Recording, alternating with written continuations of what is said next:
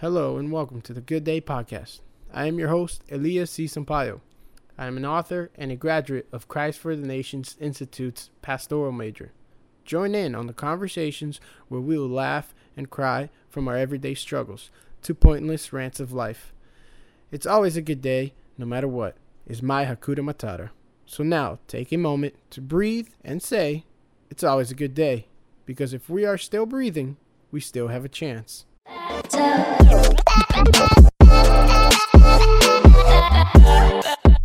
Hello everybody, and this is episode 9, chapter 8 of my book Entangled, Helmet of Salvation. Thank you so much for bearing with me. I know I am working on trying to become a better narrator, radio host, commentator, any other word that could describe being a podcaster. But let's go. Let's get right into it. Take the helmet of salvation. Ephesians 6:17. Each piece of the Roman armor had its own characteristics, a unique design. The helmet of a Roman commander was covered by a crest. It gave an imposing look to them. The crest was given to those with authority during a battle. With the centurion would wear a transverse crest. It ran from side to side across his helmet. It served as a visual reference and a rallying point for their soldiers. If just a Roman soldier was intimidating enough, can you imagine a centurion walking towards you with his special armor, with the crest on his helmet, giving you an illusion that he is bigger than life? Romans understood what fear and intimidation can do to the hearts of their enemies, winning the battle before it even begins. Mental warfare, the act of fighting your opponent before any actual physical interaction ever occurs, using manipulation tactics, intimidation to bring your opponent's willpower to the ground. Make them be defeated by their own minds. In Christianity, it may not seem like we need such a tactic, but actually we do. Not towards our brother and sisters, but against demons that hold this world captive. The spiritual realm is real. It's as real as the pages on this is written on. On angels and demons. I started tripping again. I was starting to read, and then I started tripping over my own words. So let me read back. Let me step back. Okay, ready, set. The spiritual realm is real. It's as real as the pages this is written on. Angels and demons exist in this world. And with every action we take in the physical world, there is a reaction within the spiritual side of things, for good or for bad. Our physical actions will always be the primary energy resource for the spiritual authorities over our lives. A simple example would be, if you seek God with all your heart and receive the Holy Spirit in you, the influence over your life will most likely be God. But on the other hand, if you will be living a life filled with drugs and prostitution, Jesus would not be a major influence over your life. Just as Adam giving away the keys of this world into Satan's hands, each of us will come to the same choice Adam had. We will either take the fruit, be our own gods, choose and do whatever we want, or stay in the garden, follow the Lord's will for our lives. Apologies. Salvation is only through Jesus Christ, no one else. I don't believe we must go over the idea of if we have received salvation or not, because all of the previous chapters dealt with important issues of salvation, such as faith, righteousness, and truth. A helmet protects your head, the source of every action we take. The source of every action we take is first processed by the brain. The brain controls emotions, behaviors, and every action in our bodies. So it makes sense that our helmet means salvation, for in the end, it comes down to a choice. Salvation unto the world is why Jesus died on the cross and resurrected on the third day.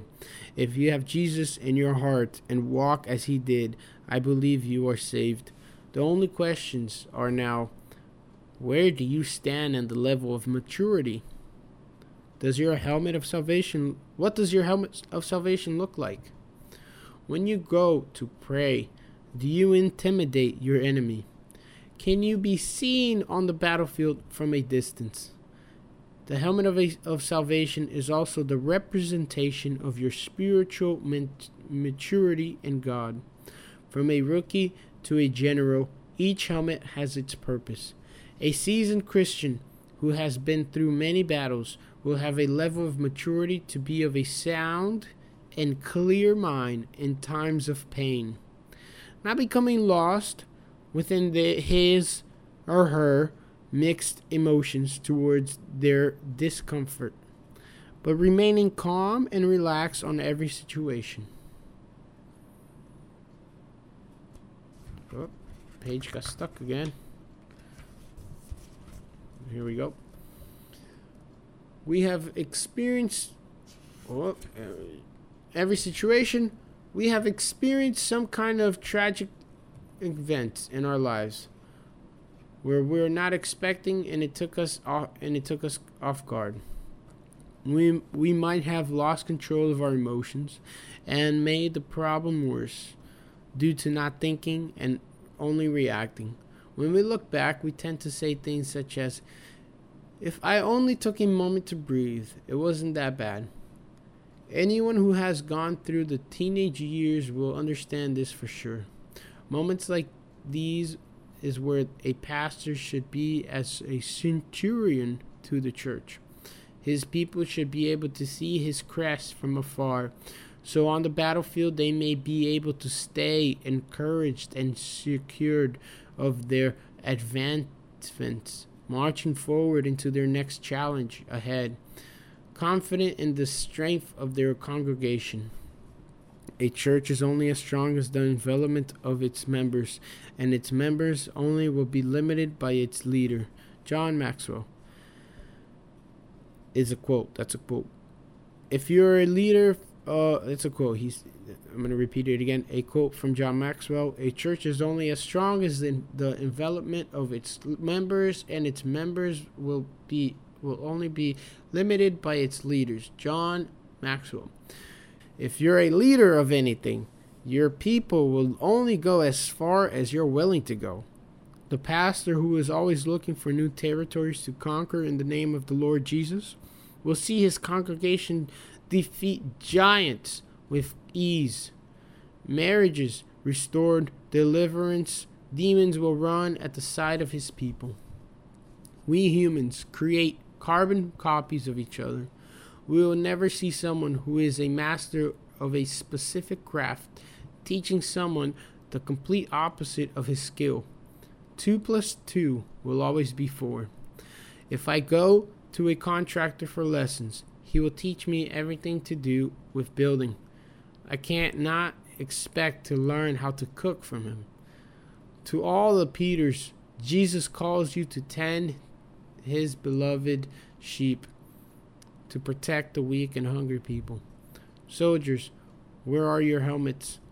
Do not remain as babies, but grow in maturity, that you may speak with authority.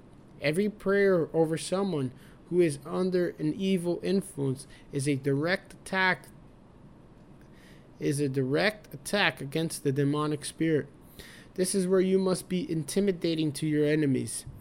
In Acts 19, we read about a group of Jewish exorcists attempting to use the name of the Lord Jesus. They tried to intimidate Paul and the disciples, power over the demonic spirit.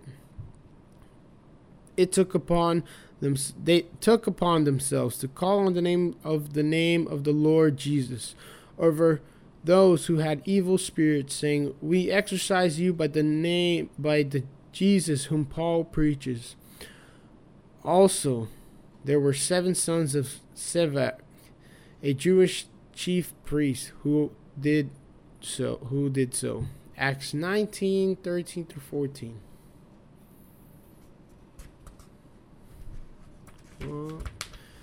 Note the number of people who tried to do this performance.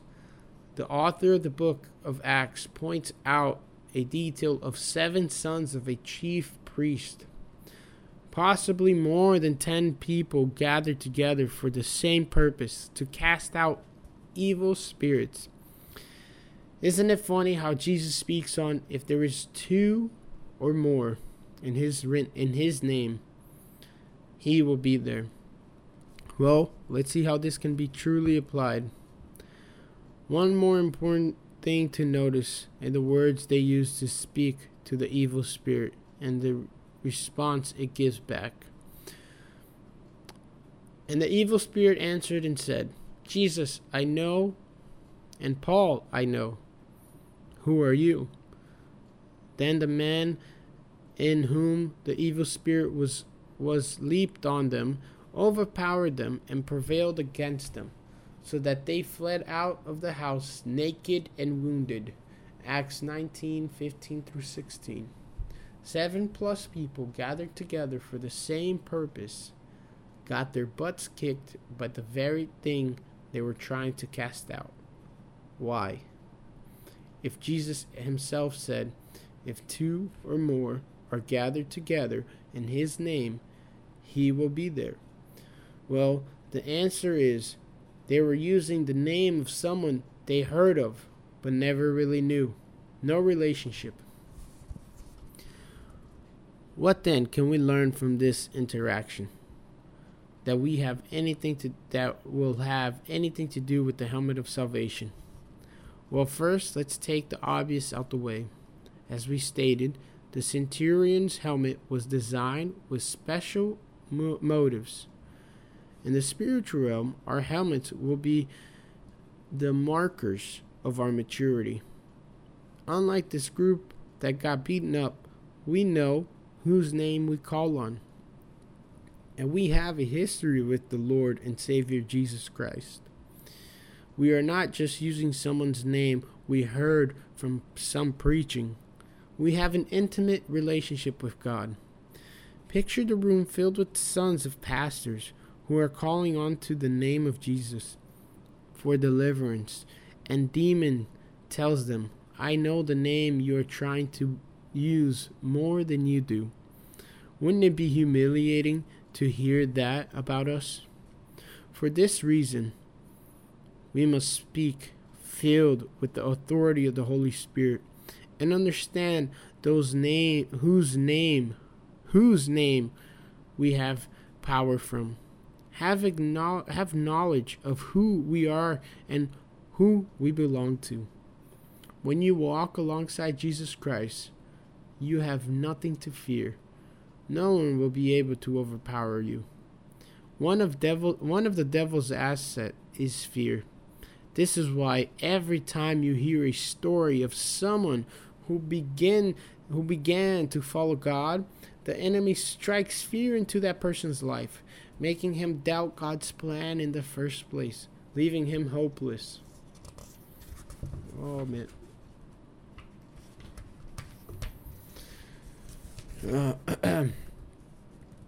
Some make it out of this stage alive and with a beautiful story to tell, and others fail to overcome the fear the enemy has put over them, and leaving them to fall back into the pit they were climbing out of. How can we help our people from falling back? By becoming fully matured in our faith. Grow in the identity God has for you, and it will lead you to become a centurion in battle.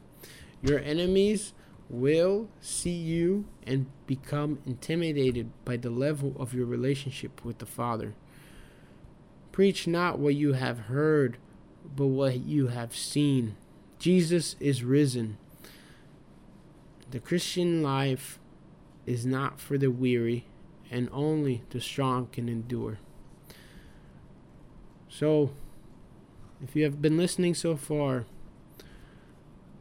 become stronger in your become more mature in your Christian walk, in your prayer life, and your church, and don't just be weary. Don't just be a baby. Don't just grow up. Don't just be emotional. Don't lose your head in the fight.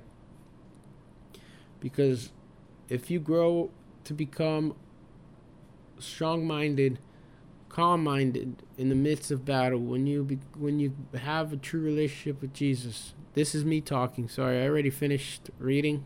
This is me talking, telling you guys to, that's the point of that chapter, is for the leaders needing to grow up, because there are people who look at your life and they're in the middle of the battlefield, and if they can see your helmet of salvation, they can see you still have a strong mind, a sound mind, and you're still glorifying God, you're still seeking, bringing the fight to this world.